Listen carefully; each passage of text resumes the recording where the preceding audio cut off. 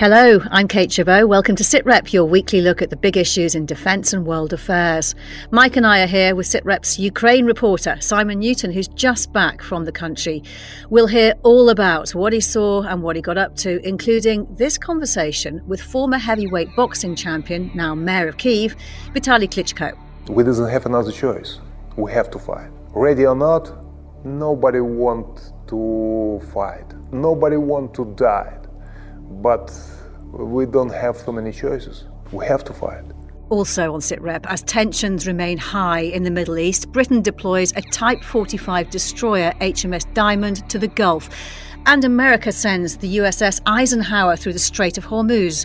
Sitrep looks at how aircraft carriers are used to deploy both hard and soft power, and hears from the commanding officer of the UK's biggest warship, HMS Prince of Wales.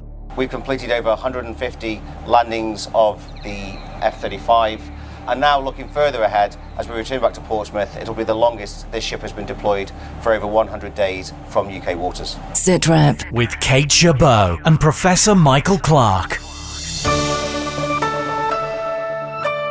Hello, Mike. Simon, welcome back. You left Ukraine. Hi. Simon, welcome back. You left Ukraine just after Russia's biggest drone attack on Kiev since the full-scale invasion.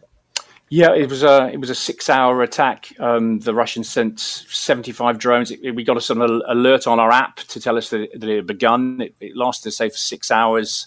Most of the drones, I think all but one, are actually shot down, and it was, as you said, the largest air attack, drone attack since the invasion started. We were in the air raid shelter.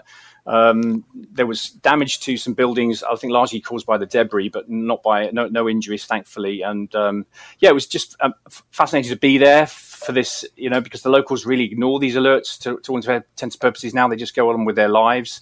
And I actually had a chance to talk to the mayor of Kiev, Vitali Klitschko, about this and what the city is expecting as it goes into the winter time, as the Russians try and hit these vital water, power and heating supplies. Right now we prepare for the next winter, and we expect next attack in the winter time to our critical infrastructure, and that's why we prepare. Thank you for our partners. We protected right now better than last year because we received modern anti-missile system from our partners, and last attack to our hometown, we shoot down every drone, every Russian rockets. Right now, if you go outside of this building to the streets, you have illusion of peace. The people go in the streets, they open cafe, restaurants, bars, and lives going on. But never forget, a couple of hundred kilometers east or south is real hell. Will to win is very important, spirit also very important, but we need modern weapons. And that's why I want to say thank you very much, and we need more. I wonder if you have a message for the members of the British military that are assisting Ukraine. We very appreciate for our partners, especially for Great Britain. Great Britain make huge support, deliver defensive weapons, anti-missile system, make a training for our soldiers, to help to us with humanitarian help, financial support. It's very, very important, life important, critical important for us. And that's why I will be never tired to tell 1,000 times, thank you. Do you think Ukraine is prepared for a long war? Because it looks as if it will be a long war. Ready to long fight? We doesn't have another choice. We have to fight. Ready or not, nobody wants to fight. Nobody wants to die. But we don't have so many choices. We have to fight. We have to defend the future of our children. Free future, democratic future. Democratic future of our country, and that's why we hope. I'm more than sure right now for the new year, it's our tradition to make wishes for the next year. I'm more than sure that every Ukrainian have just one most important wishes for next year. The peace coming back. We hope the next year peace coming back to our homeland. A message of defiance there from Mayor Klitschko, Simon. But how widespread is that view, do you find? Well, we were in Kiev, so we were meeting people who stayed behind, which obviously shapes their view of things. I think it's 3 million or so people in the city at the moment. It went down to 1 million when the invasion happened, and many of them have come back. And I think there's also 400,000 or so refugees living there. So the ones we spoke to definitely were defiant. But of course, that isn't the case with everyone. There are reports that I think about 20,000 men have actually fled since the start of the war, many to Moldova. And I heard stories when talking to Ukrainians about how you can buy your way out of the draft. If you have enough hryvnia, if you can get this white chit, as they call it, to get yourself out of being called up. So it is an issue in society. Certainly where we were, there was defiance, but there is a split in Ukrainian society, I think, that you do hear about between those who've left and those who've stayed. Interesting. Mike, what do we know about Russia's missile stocks and why they're using so many of these Iranian-made Shahed drones, the ones that we saw in that massive onslaught on Kiev? Yes, they've been conserving their missile stocks, particularly the ballistic missiles, and we think there's a good 1,500 or so that they've stockpiled immediately. And they're using the Shahed drones, these Iranian Shahed 136 drones, in big attacks, as Simon obviously witnessed, 70-odd at a time, in order, we think, to exhaust the defensive missiles that the Ukrainians have got. So they're using up their ammunition because they're having to use, more expensive missile anti-aircraft missiles against pretty cheap drones. And so these Shaheds, the Russians know that they don't really get through. Most of them get shot down, but they're just using up Ukrainian defensive stocks. And the big attacks will start now. They've already really begun, but the Russians are going to make a big effort this winter to really attack the infrastructure of Ukraine much more directly than they did last year. That's the general assessment.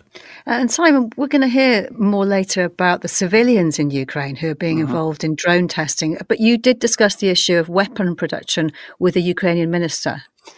Yeah, we also did an interview with Alexander Kamyshin, who is a member of Zelensky's cabinet. He's a very distinctive chap. I think he's only 39 years old. He used to run Ukraine's railway system. Very distinctive chap, as I say, with he's got this sort of mohawk haircut and not your average politician. And he's the man tasked with turbocharging Ukraine's homegrown, its sovereign defense industries to try and get their own weapons rather than relying so heavily on their partners. And I asked him what were the top priorities when it comes to weapons and equipment that Ukraine needs. We set the priorities like air defense, ammunition, drones, armored vehicles. That's, say, top 4 priorities. But finally, indeed, we can't say that we don't need breaching equipment. We can't say that we don't need missiles. We can't say that we don't need all the rest of the long list of weapon and ammunition. So finally, definitely, we're building the capacity for the whole range of ammunition and weapons.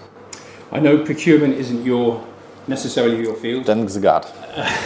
But just in a general sense, the UK contribution to your war effort with Storm Shadow and NLAW and everything, how big and how grateful is Ukraine being for that help? That's something we constantly speak with my president, with MOD, with other people in the team, that we say that we would be never enough thankful for what you and your country already done for my country. Thanks for that. And indeed, we will stand in this war for 637 days only because you are with us and other countries of the free world. I'm just after a sense of how much ammunition you are using, your military is getting through. I've seen different figures. I think the Americans said at one point it was 90,000 155s a month. Then I think your own defense minister said it was 250,000. How much, just to give me a sense of how much you're using. The sense would be the following. The whole world's, the free world, production capability is not enough. That's why this war would be always about warehouses as well. And that's why I say that we would be always relying on our partners as well. And you can hear in there, he's very much looking ahead as well till after this war. He's talking about Ukraine developing tech, becoming a tech hub, really. They're actually testing this stuff in real combat in just weeks, unlike, our traditional procurement cycle. And he's saying that they will be willing to share the lessons they learned from this war, particularly the way that they've transferred from Soviet era to NATO standard weaponry. We talked about BAE and Babcock, them opening offices in Ukraine as well, forge these links, make them tighter. And he really believes that Ukraine's defence industry can sort of supercharge the country's economy down the line when hopefully this war is at an end. It'll be really interesting to watch this developing. Mike, the UK government has given Ukraine £4.6 billion in military aid so far and trained more than 50,000 soldiers as part of Operation Orbital. Defence Minister James Heappey said in the Commons, international partners, including the UK, are working with Ukraine to further strengthen its defences. What further expertise might they offer as the war changes and as lessons are learnt about combat? Well, Britain has sent quite a lot of equipment to Ukraine, and to be honest, I don't think there's that much more equipment that we can send of real use to Ukraine. But my goodness, there's quite a lot of expertise. We're providing, training, basic infantry training, but there's much more specialised expertise, particularly over combined arms manoeuvre warfare. That sort of expertise is something that we really could still make a big contribution towards Ukraine's war effort with. And Simon, as promised, we've heard a lot on Sitrep about the importance of drone warfare to the conflict, but how and where are potential new models tested in Ukraine? Yeah, so this was also really interesting because you don't really think about the testing side. You just think about them using them. We've all seen those videos online of them hitting tanks with drones. They actually have a load of voluntary organisations that test these drones before they're flown because they're obviously different. We were taken to a field away from Kiev. It was -5 where we arrived. And when we arrived, it was snowing, and there's a whole field of people testing these drones. This is what it sounded like. So you can hear it was basically a group of engineers. These were volunteers really. They work for a voluntary organisation. And what they were saying that, some of the drones that they're receiving are better made than others. Some of them are made in, much better sort of small factories than others. They're very worried, for instance, that some of them, the actual munition on the bottom of them has fallen off previously when these drone pilots were taking off, and a number have actually been killed. So that's one of the things they definitely test before they send them to the front line. This was Maxim, who is the engineer in charge. Each drone must be tested on a long range, also with payload, also with all flight capabilities. Not only test, we also like producing these drones, but testing of the drone is most important part. You've seen the drones develop throughout this war in terms of it's an accelerator of the technology, and you're fighting a technology war with the Russian army too, because they also develop drones as well. Yes, actually, to be honest, we are starting to losing with manufacturing in this war. We produced smaller and smaller number if you compare with Russian. Russian produce thousands and thousands per week of every types of the drones. Also, the border are open with China. The border are open. You can easily to buy all components what you really need. Simon, what did he have to say about the different types of drones they're testing? So there was large drones, there was fixed wing drones there, quadcopters, all being tested. Some able to carry up to 20 kilograms. I think the first one you heard there was actually a very large quadcopter that they use. It's only flies at night because it is so big and so large, and it's got this very powerful thermal camera on it. And I asked Maxim about the impact he and his engineers feel personally that they're having on this war. For engineers, we all understand that our rifles is our brain, and we understand how to win in this war with our brains. And just finally, tell me about your volunteers here. These are young guys who maybe have done engineering at university and they're using those skills to... A lot of our guys are volunteers, a lot of our guys are actually students. Simon, really interesting to hear that. I know you're going to be going back as soon as you can. Thank you so much for giving us that little update on your trip there. News, discussions and analysis. This is Sitrep. Now, the news that the USS Eisenhower has sailed along with her carrier group through the Strait of Hormuz into the Gulf as tensions remain high in the Middle East, and that the UK is to send HMS Diamond, a Type 45 destroyer, to join the frigate HMS Lancaster there, underline how key navies are to projecting both soft and hard power.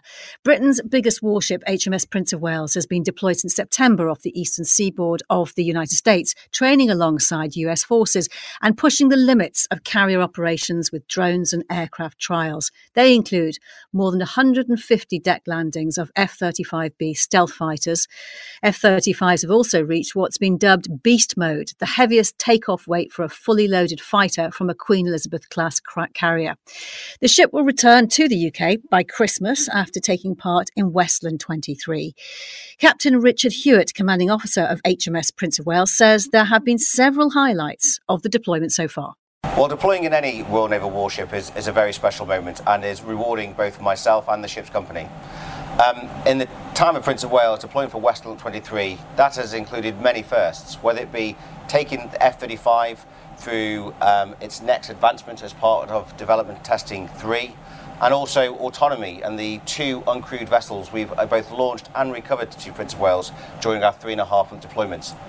In the case of numbers, there's many firsts. It's our 1,000th landing we've completed during Westland 23, which in total is 3,000 landings in Prince of Wales' lifetime. We've completed over 150 landings of the F-35. And now looking further ahead, as we return back to Portsmouth, it'll be the longest this ship has been deployed for over 100 days from UK waters. The deployment had been delayed after the carrier went into dry dock while repairs were carried out after it broke down near the Isle of Wight last year. Captain Hewitt again. So Prince of Wales remained in dry dock for just under 8 months, which actually, relative to the life of the ship, which this ship will be in commission for 50 years, is a relatively short period. The time spent there was to correct a mechanical defect, but the time was not wasted. 8 months was also spent correcting and rectifying that defect, but also enhancing Prince of Wales' capability for Westland 23, and more importantly, when she assumes the fleet flagship role and the very high readiness carrier for the Royal Navy. Well, Commodore Roger Redwin is the UK Naval Attaché to the USA. He sat down earlier with our reporter James Hurst. Visits like and deployments like HMS Prince of Wales bring massive opportunity to the bilateral relationship between our two countries, and in particular United States Navy, US Marine Corps, Royal Navy, and with the Royal Marines. And of course, deployments like this do take a lot of energy, both at the strategic level, but it's really at the activity level where we're seeing a lot of experimental trials and training and development. And I think that's a success here that the ship has delivered over the last 3 months.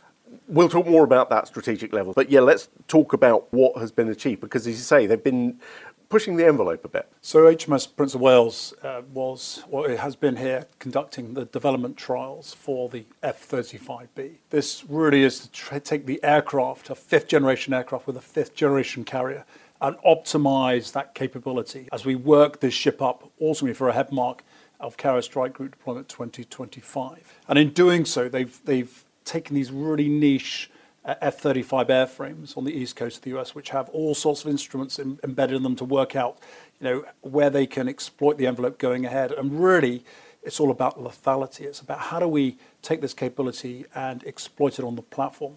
And for example, there was a thing you probably read in the press recently called the beast mode. What does that mean? Well, it means taking the aircraft off with maximum weights of weapons, fuel, in order to really exploit the capability once it's airborne. So really, it's been an integration trials, but also really taking our F-35B to full operational capability. And some of that you can only do with bespoke trials. This is not easy stuff. The team on board make it look really easy. But of course, it's really hard work to integrate this capability and exploit it and operate it to the edge of its envelope. So has that been making use of American F-35s to push further what we might be able to do with our own in the future? So it's a collaborative program, and the work with the US pilots, Royal Navy pilots, is all about this interoperability leading to interchangeability between our navies.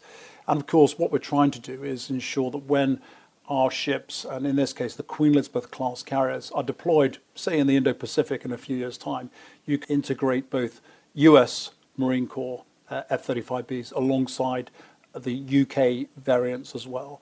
And so it's about the interchangeability journey.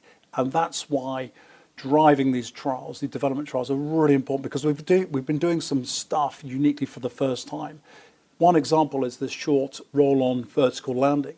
And that really is, again, about the aircraft coming back, doing a niche landing capability onto the ship, which ultimately in the day is going to expand its capability and lethality. So it's a two-way process where the ship has been experimenting, but also due to its location, we've also been supporting the US Marine Corps, 24th Marine Expeditionary Unit, with some of their generation capabilities, with some of their units landing on the ship, which goes back to this incredible relationship between the UK and US under the carrier strike statement of intent, which was refreshed and re-signed out by the ministers, Secretary Austin and the former Secretary of State Wallace in the spring of this year.